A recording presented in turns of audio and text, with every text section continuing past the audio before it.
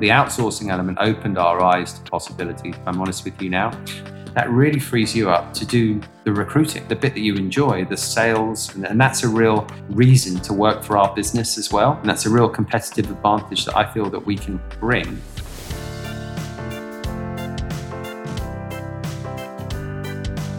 Welcome to the Resilient Recruiter Podcast. This is your host, Mark Whitby, and I am delighted to be joined by Justin McGuire.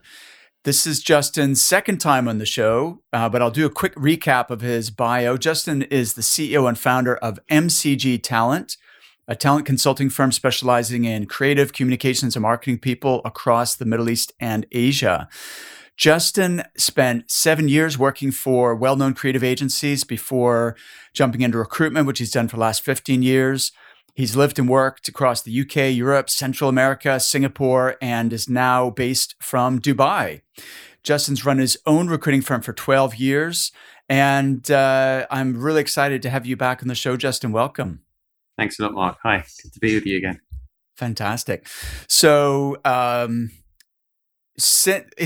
it's hard to believe it's been almost 2 years since we last did this. It was November 2020, episode 42, for those who want to go back and revisit our previous conversation. But your business has changed dramatically since then, so we're definitely overdue for a catch-up. And we should also give a shout-out to Helen McGuire, who has been on the show. That was episode 57. And that episode was called Diversity as a Differentiator, How Recruiters Can Attract 70% More Diverse Talent. So I think you're using Helen's podcast setup this morning. I am, yes. I've borrowed my wife's microphone. So hopefully she didn't need to use it today because I shot out the house with it in my hand. All right, fantastic. Hopefully she won't need it. So look, Justin, let's pick up where we left off. Can you bring me up to speed on like the last couple of years, you know, the changes you've made and the current size and shape of your business and what you guys are doing?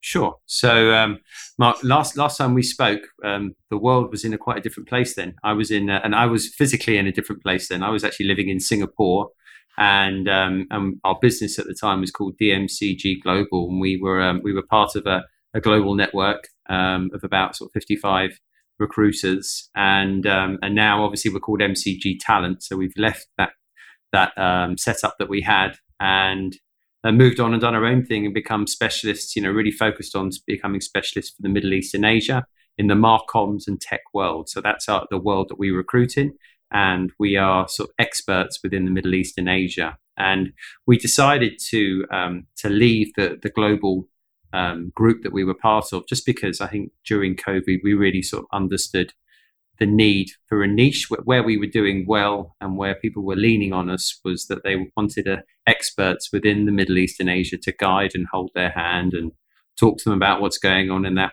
area that we knew so well. And we just thought, you know, rather than being part of a global offering, let's just button down on being experts within the bits that we know really well. And it served us well in COVID, and it served us well ever since, really. So since then, we've I think when we last spoke from a Middle East and Asia perspective, we had about a headcount of about 12, and today we're sat around about 30 people, and are growing still. So we brought 8 people into the business last month, and are looking to sort of bring 2 or 3 more over on this coming month as well. So it's the business name has changed, but our focus really has been on buttoning down on marcoms and technology within the Middle East and Asia. Love it. So you've got a team of 30. I know you're based in Dubai. You also have the Singapore office. Yeah. And are there any others, or is it Singapore and Dubai and right Hong now? Kong. Oh, and Hong Kong, Kong, of course. Yeah. So it's been a really, obviously the regions that we've worked in have all had a different COVID, and have all, most of them have sprung. So Singapore and Dubai have sprung back now as hubs. Quarantine has just ended in Hong Kong. So I might be able to go and see my colleagues there for the first time since 2019. But Wow. Hong Kong has taken some time to open up, but I think we can really see the green shoots of recovery now coming over there. It's been what's been quite fascinating though is that our business in Hong Kong has actually done pretty well over this period. but the guys and girls that work there just haven't been able to travel. And I think that's probably been the toughest thing on them, is their mental health and just feeling the constraints of COVID that not many of us are living through now. Absolutely. It's interesting how different parts of the world have experienced this differently and are in different stages of recovery and resurgence. So what's cool, I think you are the first person I've had on the show that really specializes or is expert in Middle East and Asia. What's it like recruiting in that region, and how does it differ to, say, UK, Europe, where you're from originally? Yeah, I think so. I've been an expat, if it's called that, for 14 years now. So moved originally, having worked in recruitment, or first of all creative agencies and digital agencies, and then I worked in recruitment. I moved into recruitment just because I couldn't find a recruiter in the UK in the mid 2000s that really understood what I did in content marketing. So I thought, right, well, there must be an opportunity here to open up a recruitment business. And then when the financial crisis happened in 2008, the founders of the recruitment business that I work for in London were in the financial services sector. So they got smashed, is probably the best way I can say it, by the financial crisis. And I saw that there was this place where the cranes didn't stop moving called Dubai, and thought that should be a good place to go and live and work, and basically got offered a job out here over the telephone. So I landed here in 2008, having never been to Dubai before. Not even done much reading, actually, which probably I should have done. So when the doors to the airport opened and I got in, it was September and still 40 odd degrees here. I knew it was going to be hot, but I'd never felt anything like that before. But I arrived here, and it was a crazy world, right? It was people were becoming sort of at the time millionaires in 6 months, and you were reading all, and there were genuinely cranes everywhere. And I couldn't quite get you open up a bank account and the bank manager said you should borrow lots of money and invest in an apartment. And of course, then everything went crashing down. And I thought, oh my gosh, what have I done? If I packed up the recession and put it in my suitcase and brought it out here? But after about, I'd say a good 6 to 8 months of being here, it was screen shoots were starting to come through. And that's because Abu Dhabi had flicked sort of Dubai a load of money, and all of a sudden its debts had gone. And I found myself having sort of managed to survive doing odds and sods jobs out here. I found myself in a position where I felt perfectly suited to kind of set up a niche out here as a Marcoms an advertising recruitment specialist, because there just wasn't anyone here doing it. Everyone had left when the recession happened. It was well reported at the time that people were dumping their cars at the airport, etc. So I was kind of like, so I was sort of last person standing, it felt like, and actually it served me quite well. And it's because I'd left the firm in the UK and knew that there wasn't, the market in the UK was still quite damaged. And I thought, well, if I stay in Dubai, at least I can get a suntan and see it out, and it proved to be quite a shrewd move. So I stuck it out. And then in 2010, I decided to launch my own business, which was great because I was probably the first specialist out here. So I think what served me really well was that sort of first mover advantage of being in Dubai, particularly after a recession when so many people had left, that I had the guts, would you say, to open up. It was quite hard to structure the ownership of a business then. So I had to go into a partnership with a local, which was, and you hear some horror stories and you heard some okay stories. And I just, I put all my chips on red and hoped that it came through. And fortunately, that partnership worked out well.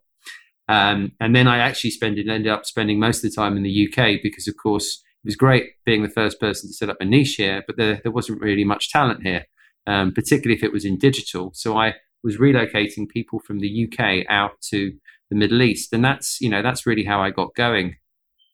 When you say relocating people, do you mean to work for you in your business, or you were relocating talent clients to work for your clients? Yeah, good question. So obviously I set up myself as an expert Marcoms and creative recruiter in the Middle East. And it was, I had loads of people interested in my services, but I didn't have much talent here. Right, I see. And particularly the type of roles that I was getting briefed on were sort of non-Arabic positions, but very technically, they wanted technical specialists within those fields, or creative directors who'd worked on particular campaigns. And I could only really find those in Europe. And, because I've worked in the industry for 7 years, I was really able to leverage on my experience and contacts. LinkedIn was quite handy, but it still wasn't the power machine that it is now.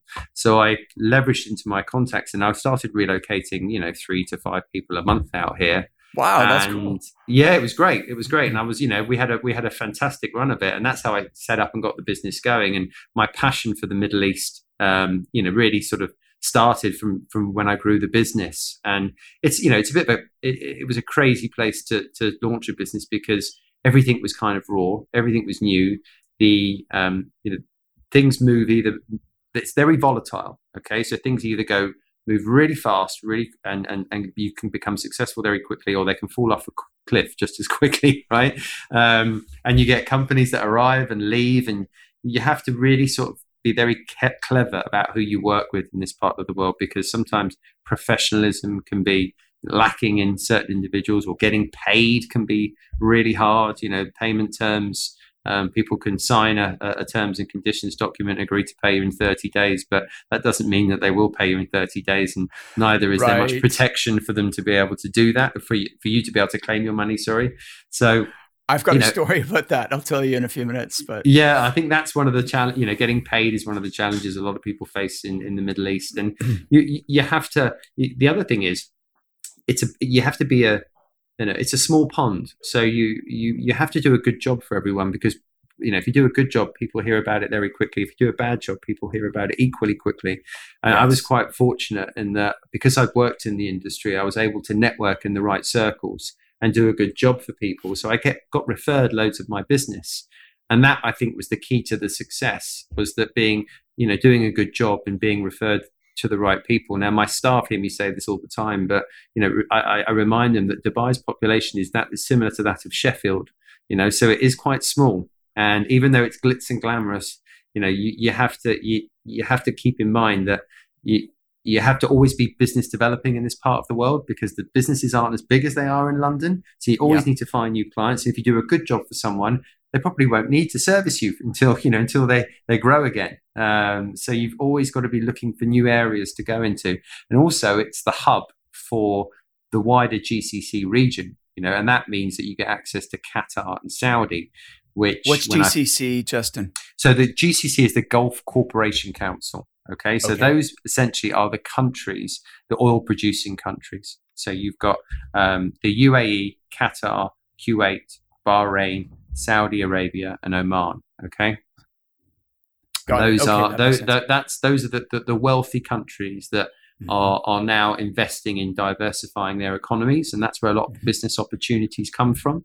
And Dubai at the moment really serves as the main hub for those regions, with Saudi and Qatar probably, and Abu Dhabi competing with Dubai now for that title.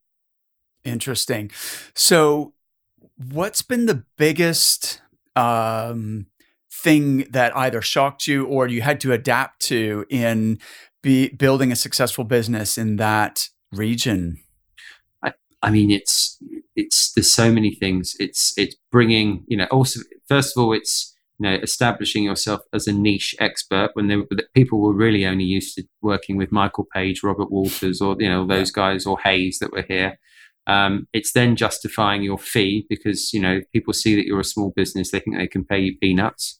It's then having to sort of define how a recruitment business, less so now, but back in the day, it was how a recruitment business actually works, and why we get our fee and what we can bring to the table. So it's kind of educating a market that's not as mature for recruiting services. Big part of doing that. And then as we grew, it was then looking to take that and start servicing clients in Saudi or in other parts of the region that were really important to those businesses as well, and showing that you could do a good job for them. One of the challenges as well has been showing that you can understand the local culture, the ways of doing business, that you can respect that. Some of the companies that we work for are real melting pots as well, because in this part of the world, so for example, in the UAE, most businesses that we work with don't have UAE nationals that work for them, so they're all expats. So you'll have some companies that will have 30 to 40, maybe more, different nationalities working in their office, and you've got to understand how all those different cultures can work together. You've got to know what corners of the world to get people from. You've got to understand where specific strengths. And for example, we moved a lot of Latin Americans to Dubai, and and there is a huge Latin population within the creative sector. The people wouldn't know that, right? So I had no idea about that. Yeah, so there's understanding where you can get people from, why people would want to move here. So you not only need to know the culture of the Middle East, but you then, because a lot of the talent that you're relocating is from other parts of the world, you need to understand that culture as well. And that was a real big difference from recruiting in the UK, where I was really recruiting within the M25, if I'm honest with you. And there was an abundance of candidates to find within that. And, if I found a candidate in North London, they might not want to work in South London. And whereas if I'm relocating for Saudi, I might have to find someone in Australia or, Canada, or etc. And it's different worlds. Wow, that's so cool. So I don't know if I told you the story. I spent about a week in Dubai, but this is years and years ago. Yeah. I was invited by, I'm not going to name the company. It was a French recruitment company who had set up in Dubai, and there was two partners, and one of them was a big fan of mine, and he was super enthusiastic. I didn't ever meet or know the other partner. They wanted me to train their sort of senior consultants and consultants, and I delivered a 3 or 4 day program for them. It was so interesting. It felt, I'd never been anywhere in the Middle East before, and it felt completely alien to me, just even just sort of navigating the nuance of how to interact with people. And I found that really interesting, but quite difficult. And the sessions went well, but unfortunately then immediately after, almost the week after I left and came back to Scotland, the partners split up, and the guy who was left didn't want to pay me. Yeah. And I had this whole, because he was as far as he was concerned, they didn't need training, and he had never, agreed to the training and so on. But anyway, I just had to harass him until he relented. But did he eventually relent? Yeah. But I mean, there's nothing I really could have done. If he had decided not to pay me, then I'm in another country. There's not really. It's tough. It's tough. Yeah. And I think that's been one of the one of the challenges that the region has had sometimes in attracting business is because of this fear of not being paid. Now, I'm delighted to say that actually, coming out of COVID, I really think, if it's possible to say that the region, particularly Dubai, had a good COVID, and that a lot of businesses have been attracted here. They were very smart. I was living in Singapore and Asia, which was much of a in lockdown mode then, and the middle Dubai especially sort of went into open up mode. They saw a real opportunity in opening their economy as quickly as possible. So I think by June or July 2020, they were announcing they were open for business. Tourists were coming here, and they were screened and checked very carefully. But what they also did was they opened up visas that invited people to work here. So they had a remote working visa, which a lot of people took advantage of, and came cool. here and actually went, you know what, it's actually quite nice. It's not steaming hot as I thought it always would be. That actually in the winter months it's really pleasant, and a lot of people stayed. I think a lot of people stayed in Airbnbs and extended that. And so when I came back here after Singapore last year, I was just quite surprised by just how full Dubai was. Now, believe it or not, we couldn't find a villa. Now, if I remember what I told you at the beginning of this story when I moved out here, that this was the land of where a quarter of the world's cranes were. So the fact that we couldn't find a villa tells you how full Dubai was. It was just bonkers, really. But there we go. Half of the story of our business isn't just the Middle East, but it's Asia as well. If you're a recruitment business owner, you might be feeling the pressure to invest in new technology. But how do you invest in technology that is proven to win higher paying clients? Otherwise, overall, you're just making a financial loss. Our trusted partner, iIntro, has a solution for this. They provide recruiters with an online delivery platform for the candidate shortlist.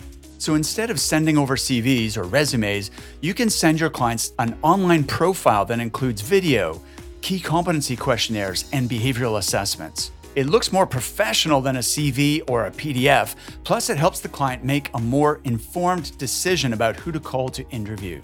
But that's not all. iIntro also provides recruitment business owners with coaching for their team, not just to help them use the software, but to help them use it to win more retained business. Their comprehensive training program is specifically designed to help recruiters at all levels of experience develop a retained recruitment service. In fact, many of the hundreds of recruitment businesses they've worked with win a brand new retained client after only a few weeks of getting started. To see iIntro in action, just go to recruitmentcoach.com/retained to book a free demonstration. There's no obligation, plus you'll also be helping to support this podcast. That's recruitmentcoach.com/retained.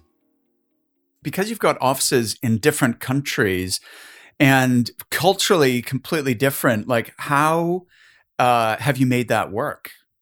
Yeah, so actually, if you look at back, so in we set up our Asia business in 2016, and at the time, if you were looking at where expats went, it was the sort of competition between the main competition that we were finding was Dubai, Hong Kong, and Singapore. So we always had, Asia in our mind because we were talking to talent, and if the talent was considering to relocate, they had opportunities in either Singapore or Hong Kong as well. That's where they were open to work. So we thought, right, if we were really good at bringing people into Dubai, why can't we try and be really good at bringing people into Hong Kong? And then I found a fantastic person to work with called Adam, who's now my business partner and a shareholder in our firm.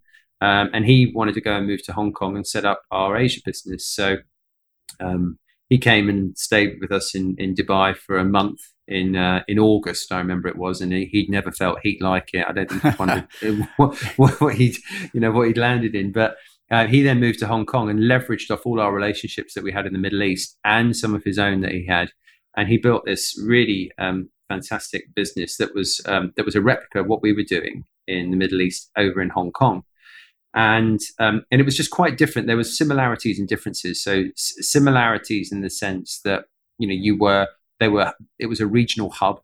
So we were recruiting, although we were based in Hong Kong, we were servicing about 40% of our clients in Southeast Asia. So that hub element, the way Dubai serves as the hub for the MENA region, and Hong Kong or Singapore serve as the hub for the Asia Pacific region, we really were able to help businesses find talent because we really understood how that operation worked. If they needed to relocate talent, we could get our hands on just about anyone from anywhere because of our Middle East experience.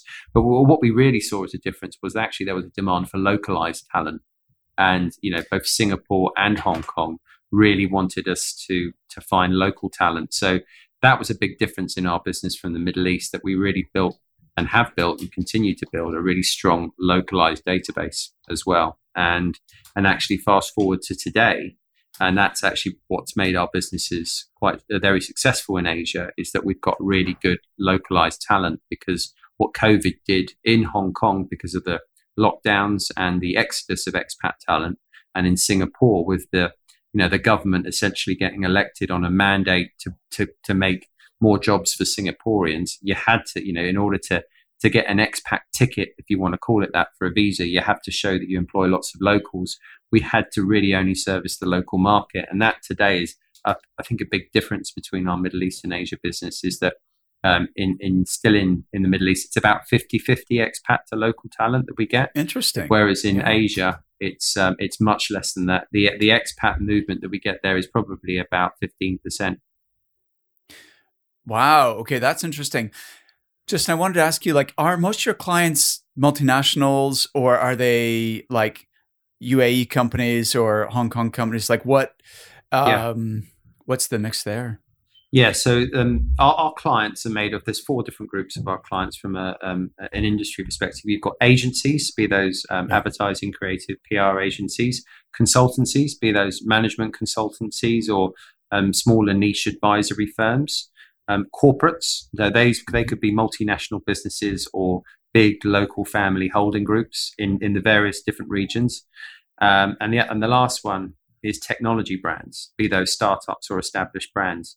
And those 4 groups are really where our main client base. And I would say probably the corporates, you've got a real, in the Middle East, the family holding groups are very powerful. But likewise in Asia, it's exactly the same. Actually, there's a big similarity there, that you've got a lot of wealth that's maintained within certain families, and they have these huge, diverse portfolios where you find they've got investments into energy, investments into property, investments into, just about anything, and you can work with one of those niches as well. So, I think it's quite broad now, our client mix of local and international businesses. I think as the market probably gets a bit tighter next year, we're probably going to be more localized, working with more localized brands as opposed to international, because what I find in the emerging world is you get a lot of reorg. A lot of the big international firms do a reorg of talent and bring out,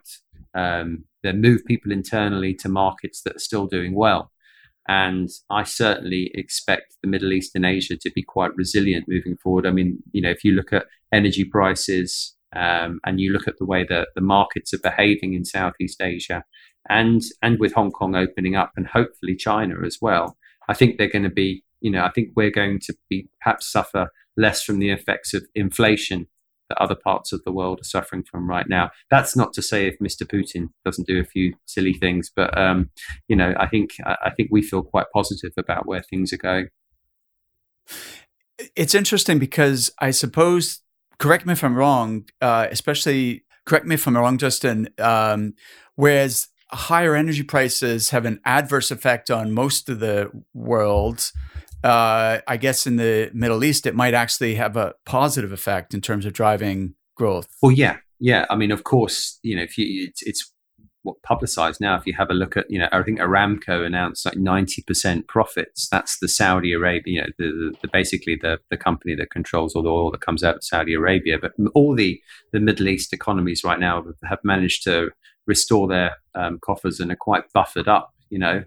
I think the fact that energy prices have been quite high serves them really well and allows them to spend on diversification projects, which is what we are working on, a lot of those right now.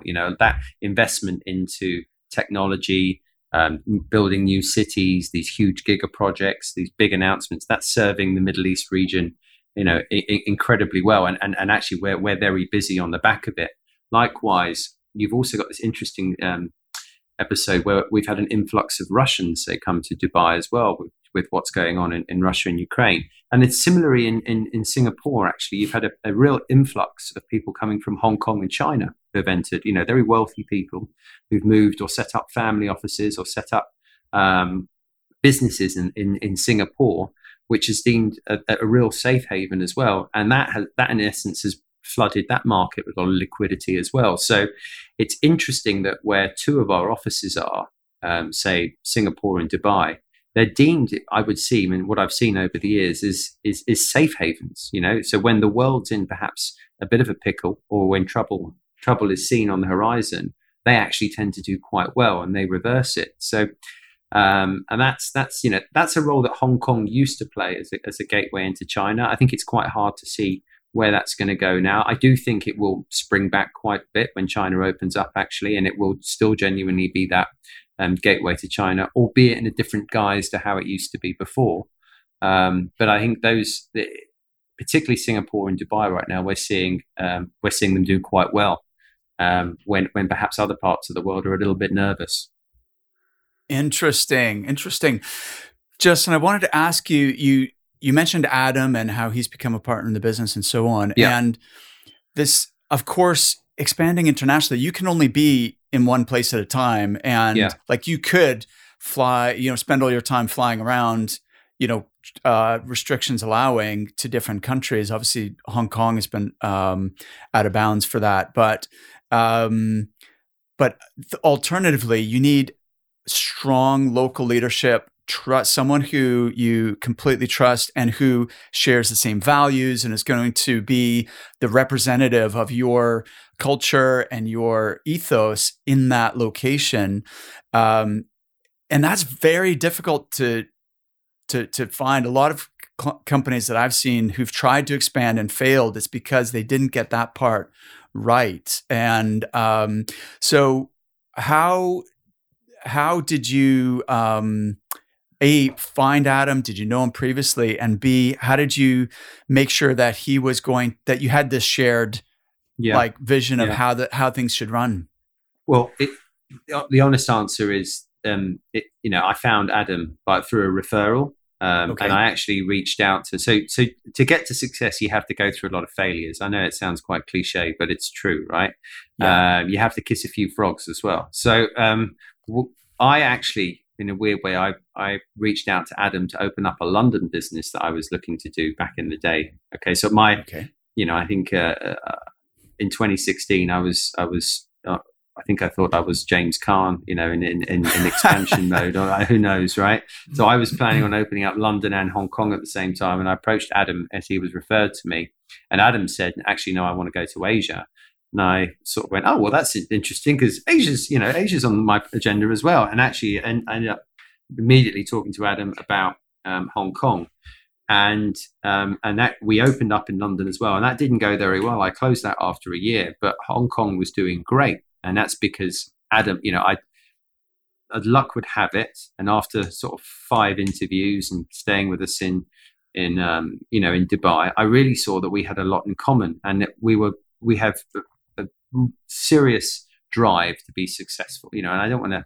It sounds a bit corny, but I met a partner in Adam that I knew he worked as hard as me. That we shared the same values. That we wanted to do a good job. We were all about quality over quantity. We were all about being experts in our field.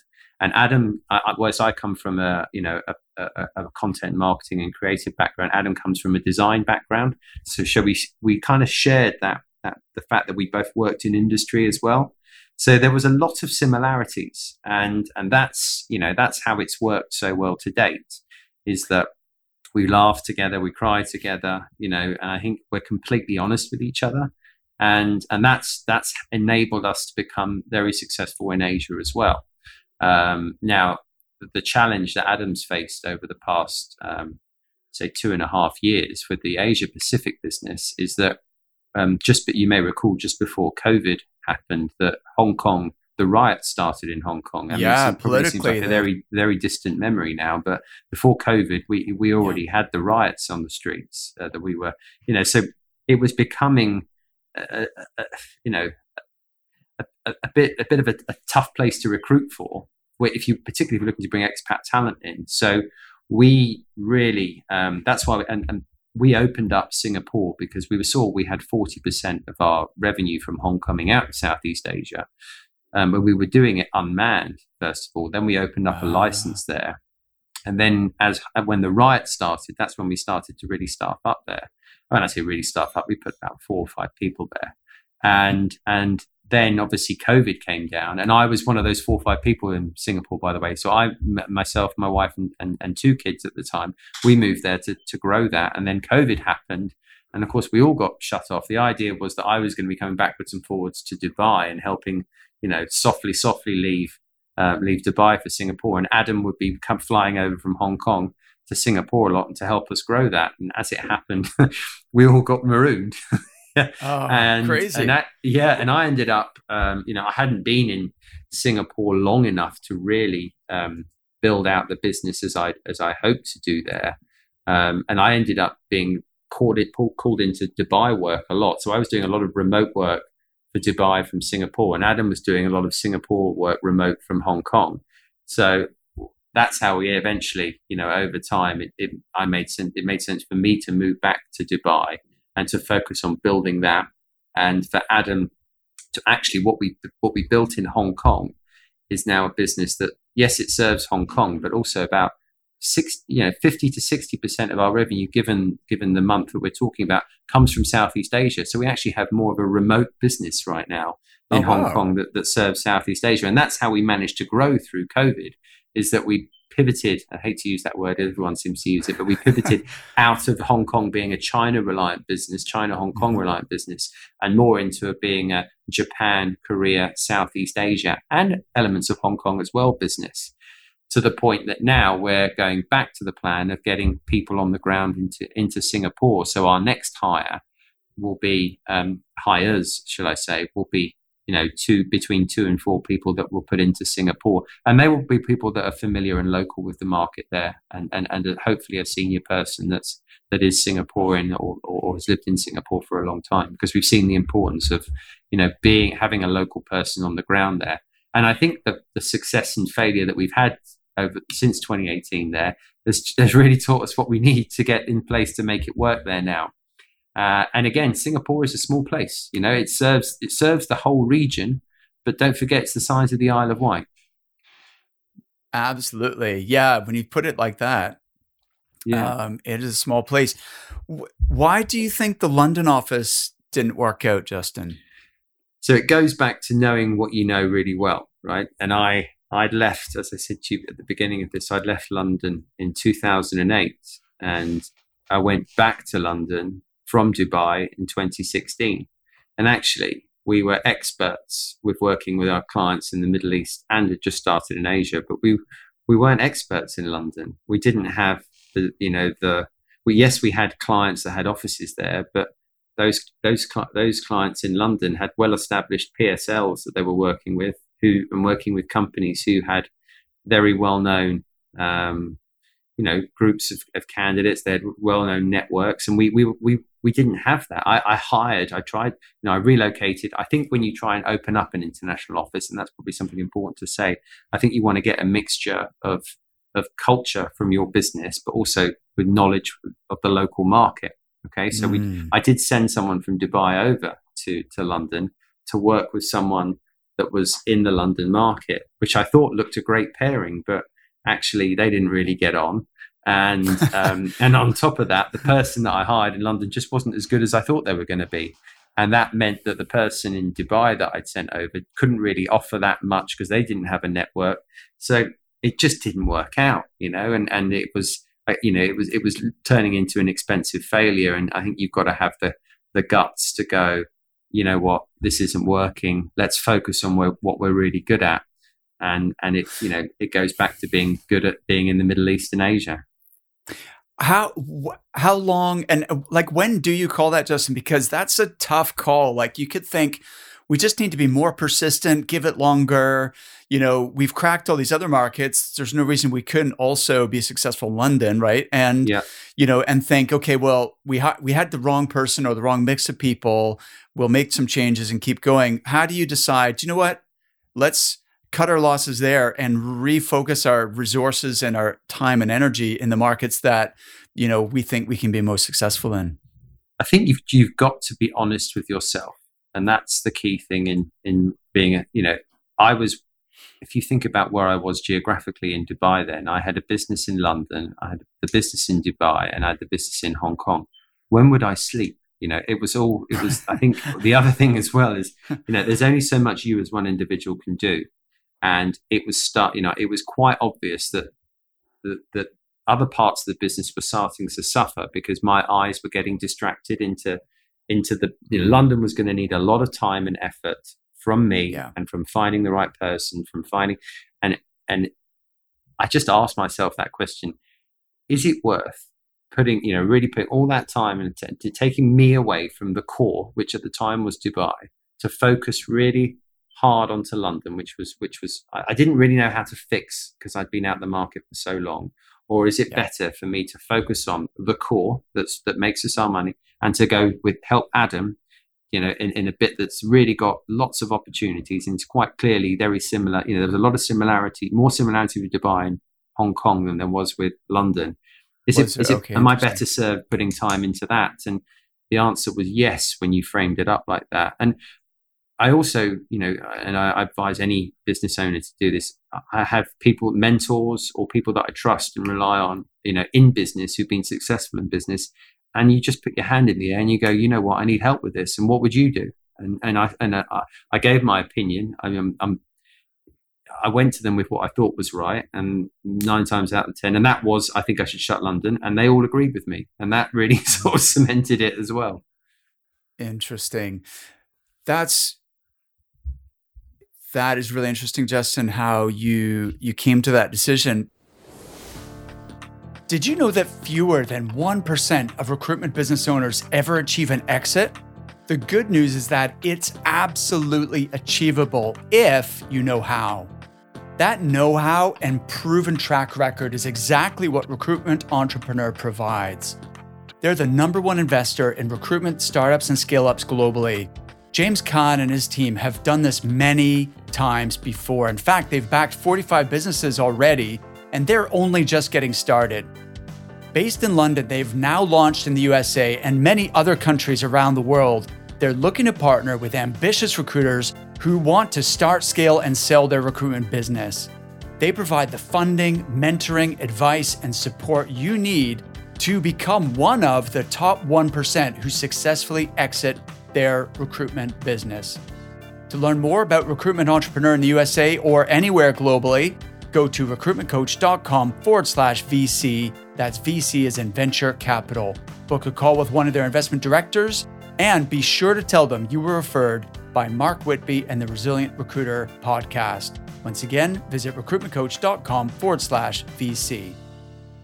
Tell me, do you have a formula for deciding when to open a new office versus when to just keep hiring more people in an existing location? Why open a new region instead of just double down on Dubai or Hong Kong? I do now. I and that is because I've got grey hair and 12 years of experience, right? I think if you'd have asked me that question in 2016, it was a lot more gut feel, and that's unsurprisingly why some things went well and some things didn't. I got lucky with the things that went well and not so with the things that didn't. Now and particularly with COVID, there's even less of a reason, some would say, to open up a physical office in a location. I think for us, it comes down to a percentage of revenue that comes out of an area.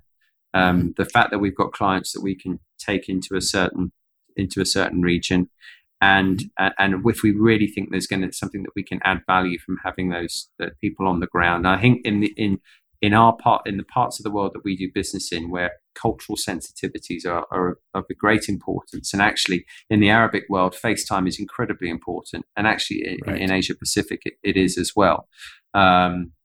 It does make sense, but we'll take our time. What we do is we build a hub within our existing office that then, when that gets to a certain point where we'll think, well, we'll get value from having boots on the ground. That's when we'll look to open it up. So for Singapore, we were doing 40% of our revenue from Hong Kong in Singapore. That in itself was justifiable, I felt, to have a license there. And actually having that license there then enabled us to pitch for work that we wouldn't have otherwise been able to do had we were serving it remote. So government contracts, etc. You need to have boots on the ground, but also being able to see people, and that personal side really sort of added value to what we were doing remote. Our next offices that we will open will probably be the end of next year if all goes to plan. And they would be in the Middle East, would be in Riyadh, because Saudi is going through an enormous amount of change and spending, quite a significant amount on that. And there's a big opportunity there. And in Asia, it will be Japan, because that in itself is a very localized market. It's a very interesting market that, you just need to look at the amount of people on LinkedIn in Japan. It's not a lot. So actually having understanding of local cultural understanding, and having people on the ground who speak Japanese, who are familiar with the market and understand the cultural sensitivities there, that will serve and add to and have great value. But we'll start building that from Hong Kong probably, and then once we've got a runway, we'll then put people over there. And again, I did an interesting exercise with our Dubai and Hong Kong business recently, where I looked at where the revenue was coming from and why things were going well. And if there was, in Dubai, so many things came to Saudi, like even the clients that we were doing business with, who were agencies or consultancies, we were actually, even though the Dubai business was giving us the vacancy to work on, it was actually to service, if you looked at it deeper, to service Saudi Arabia business. So in fact, was that a Dubai hire or was that a Saudi hire we were making from that client? So we've looked at it granular in that sense. And it's the same in Hong Kong. That's how I know that we've been at, why perhaps we haven't suffered from the lockdowns that Hong Kong and China have suffered from so much, is because we've been able to use Hong Kong as a springboard to go into other markets. Interesting. That's so cool. We have a surprising following in Japan for this podcast. I still, like, just last week, I had a connection request. Let me just give him a shout out here if I can quickly find it. No, I don't see it. It's been buried in too many others. But we've got a small but loyal listener base in Japan. It's a fascinating market, and I think, have you had someone from Japan on your podcast before? Yeah, twice. We've had companies. So you know about the rates there. Suguru Narita. So hopefully he'll hear his name and get a kick out of that. So hey, Suguru, thank you for following the Resilient Recruiter podcast. There you go. I think that's actually one important thing I would say about the Middle East. So in the Middle East, it's a very transactional market. Actually, it's quite hard. People come here. You have to really negotiate very hard on your rates. A lot of people want something for nothing, and people will be quite surprised, even though they think it's the land of gold-plated Rolls Royces. Actually, people really will try and hit you for 10, 12%, sometimes 8%. You've got to fight really hard to get your rates up. In Asia, they're much more respectful of the recruitment industry and you can and the rates that we charge. And you can actually get, in somewhere like Japan, we just talked about, rates can go up to 40% for a hire. Yes. Yes. And I would say it's pretty standard to get 25% in Asia, and people don't really blink to that percentile. But in Dubai and Saudi and Qatar, etc., you really have to fight. And that's one of the interesting things I would say to anyone considering going into that market. Yeah, I've been told by multiple people that 35% in Japan is just the norm. Yeah. And in certain, for rare skills or situations, then you can get more than that. It's old school headhunting, Mark. It's you've got your Rolodex, and you've got to try and find the right people for the job. And people stay in careers a lot longer than they do in other parts of the world. Yes. There. So moving them takes a lot. Yeah, no, that makes a lot of sense. Justin, something you've been really successful at is being a billing manager, because I know you've been a big biller yourself. You've done you've had years where you've done $1 million in personal billings, but you've simultaneously grown a team, and that's really challenging to pull off. We have a program for companies that want to scale called Apex, and it's for 7-figure firms that want to get to 8 figures and build a business ultimately that runs without them, that they could potentially exit. But getting from, like, let's say that $1 million to $3 to $5 million, and building from a handful of people to a larger team, it's brutal. Like, and trying to, because you're really doing 3 jobs at once. You're running your own desk with your own clients and making placements. That's a full-time job. You're also recruiting, hiring, training other people. That could be a full-time job. And then you're also running the overall company. You've got all this stuff you've talked about, like with expansion plans, making these decisions. You have to pay your taxes. You have to think about marketing, your website, your social media. That could be a full-time business, almost the business management. How have you been able to pull that off? What are some of the keys? Yeah, I think so. I don't think if we're going to continue to grow, myself and Adam are going to continue to play such a hands-on billing role. I think it's quite obvious now that we're probably reaching our threshold there with the size the business is at. But the key to being able to do that is, first of all, I think one thing we did at the start of COVID is we brought on a non-exec director to advise us on exactly how we could do that. So we have monthly catch-ups with Justin Pearson, who's our non-exec director. That's really sort of helped us take some of the load or the burden off our shoulders and look to push it to the employees that we've got, and who and to give them established accounts to run with. And we're doing more of that now. The other thing is we've got a really good operations team. So I've got a CFO, two operations managers. We've also outsource. So we've got our CFO has also got spends 2 weeks of the month in Chennai in India and 2 weeks with us in Dubai, and we're building out an outsourcing accounting and delivery team in Chennai. And what we've also managed to do is to plug in an outsourced delivery team and we've actually got people in Sri Lanka and Manila as well that have really supported me, enabled me to deliver on the recruitment that I'm working on, whilst being quite hands-on in the managerial aspect of the business as well. And that's a system that we started to bring into employees now. So one of our lead guys in Dubai, Charlie, he's now got a lady called Anne that works closely with him. And it's like having two people, and it's doubled his capacity.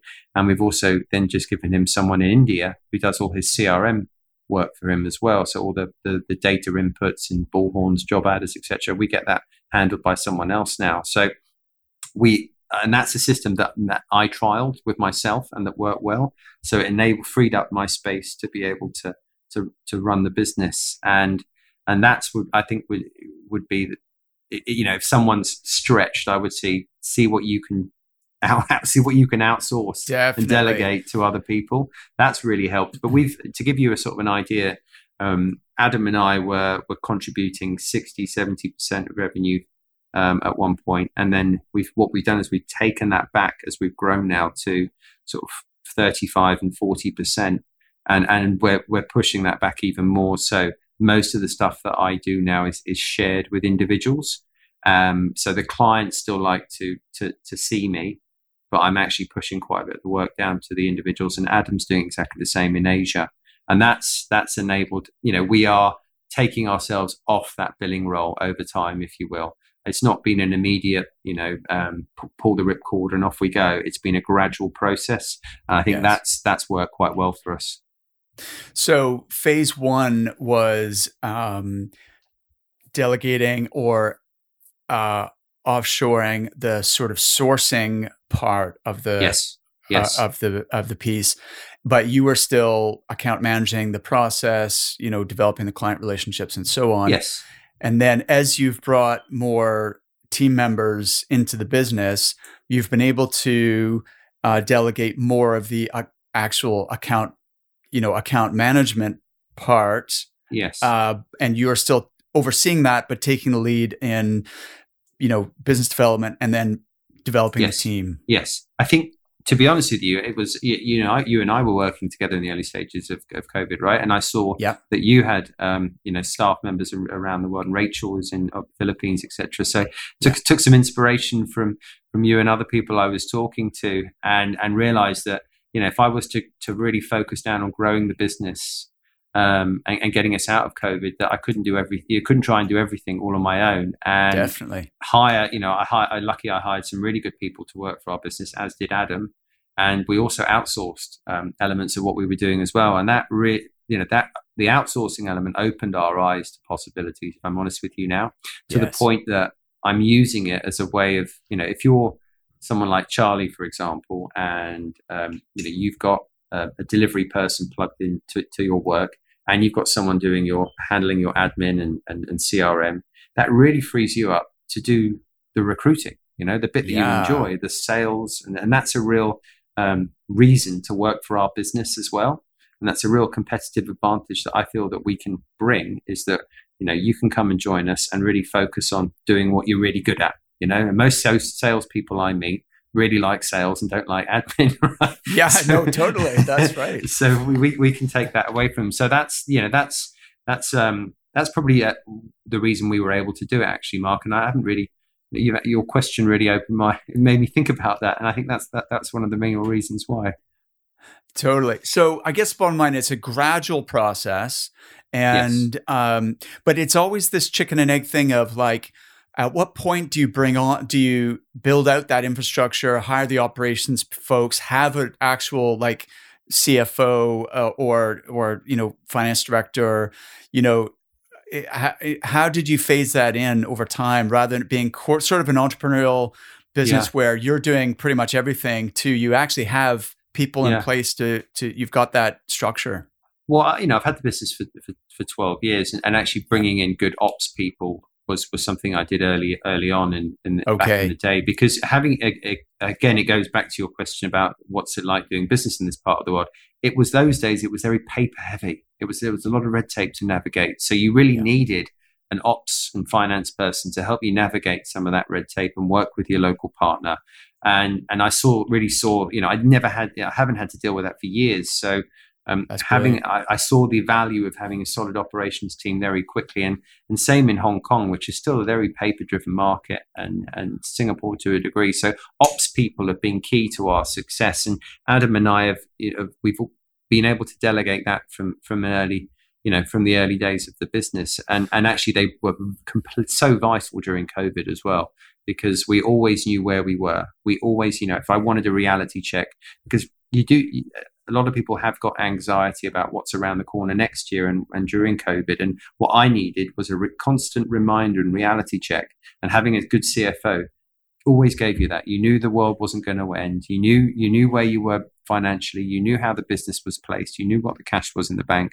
You knew the situation. And it was having that reassurance was key to our success and growth coming out of COVID. Really interesting. So you said you brought that operations team online pretty early days. Like, how headcount wise, at what point? Well, was it a revenue or was it a headcount? What was the trigger to say, do you know what, we need some operational support now? Yeah, it was about our sixth hire was the first operations person we brought on. But actually, I had an accountant from day one, right? Of course. So I brought.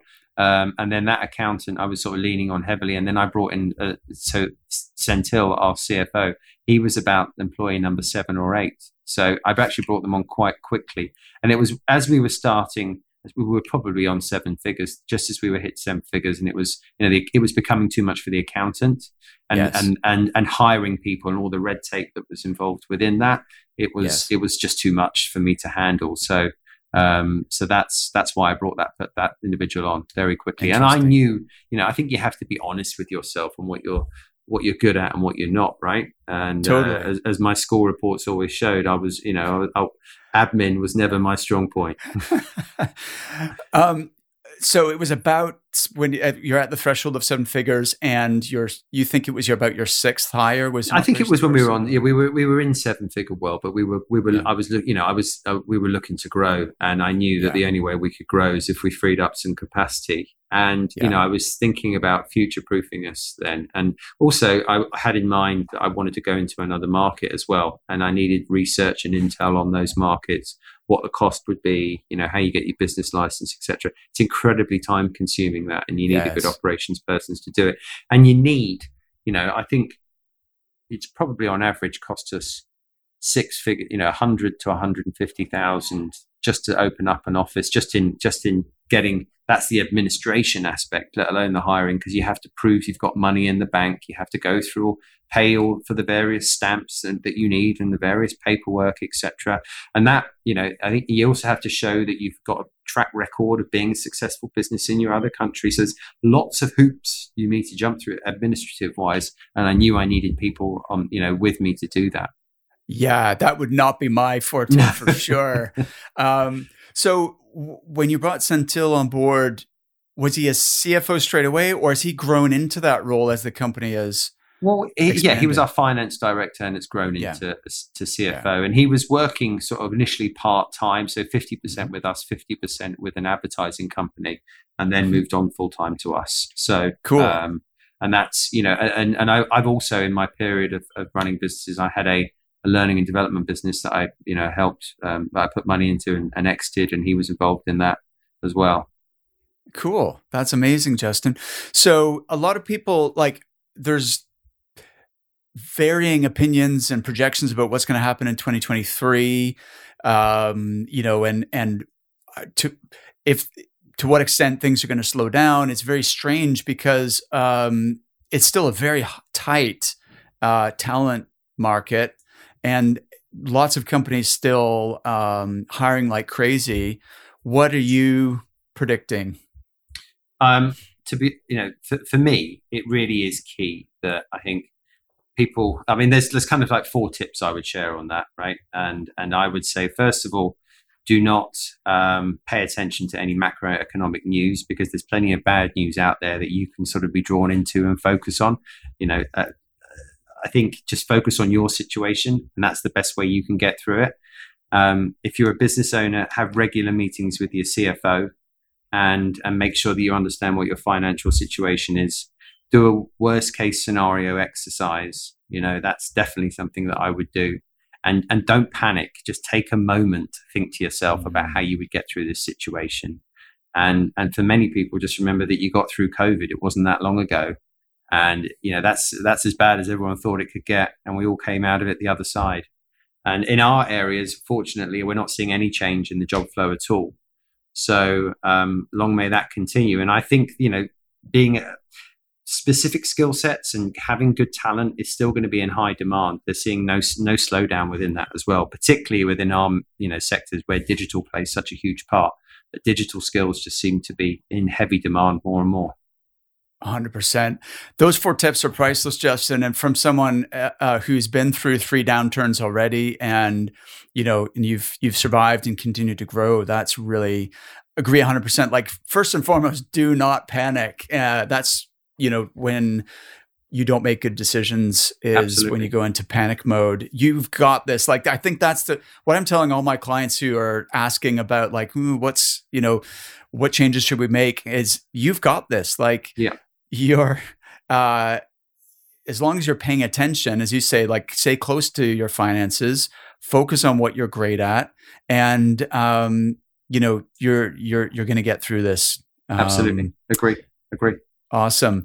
Well, listen, I've really enjoyed reconnecting with you, Justin. Thanks for doing the next chapter.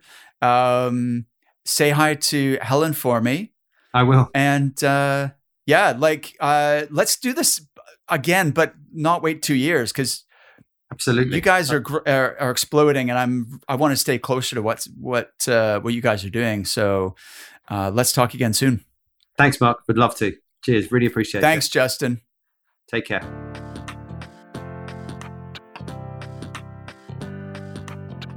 Thank you for listening. Just before you go, let me ask you one question. Who in your network would make a great guest on the Resilient Recruiter podcast? I'm always on the lookout for interesting people to interview. Recruitment entrepreneurs who embody the ethos of the Resilient Recruiter. If you're a regular listener, you'll know the kind of person I'm looking for.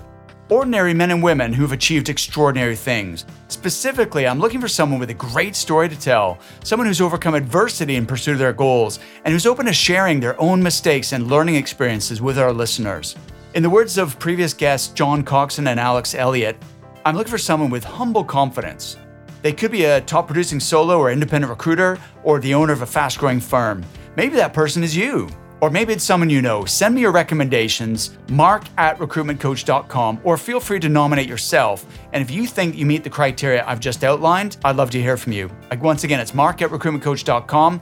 Remember to hit subscribe, and I'll see you next time.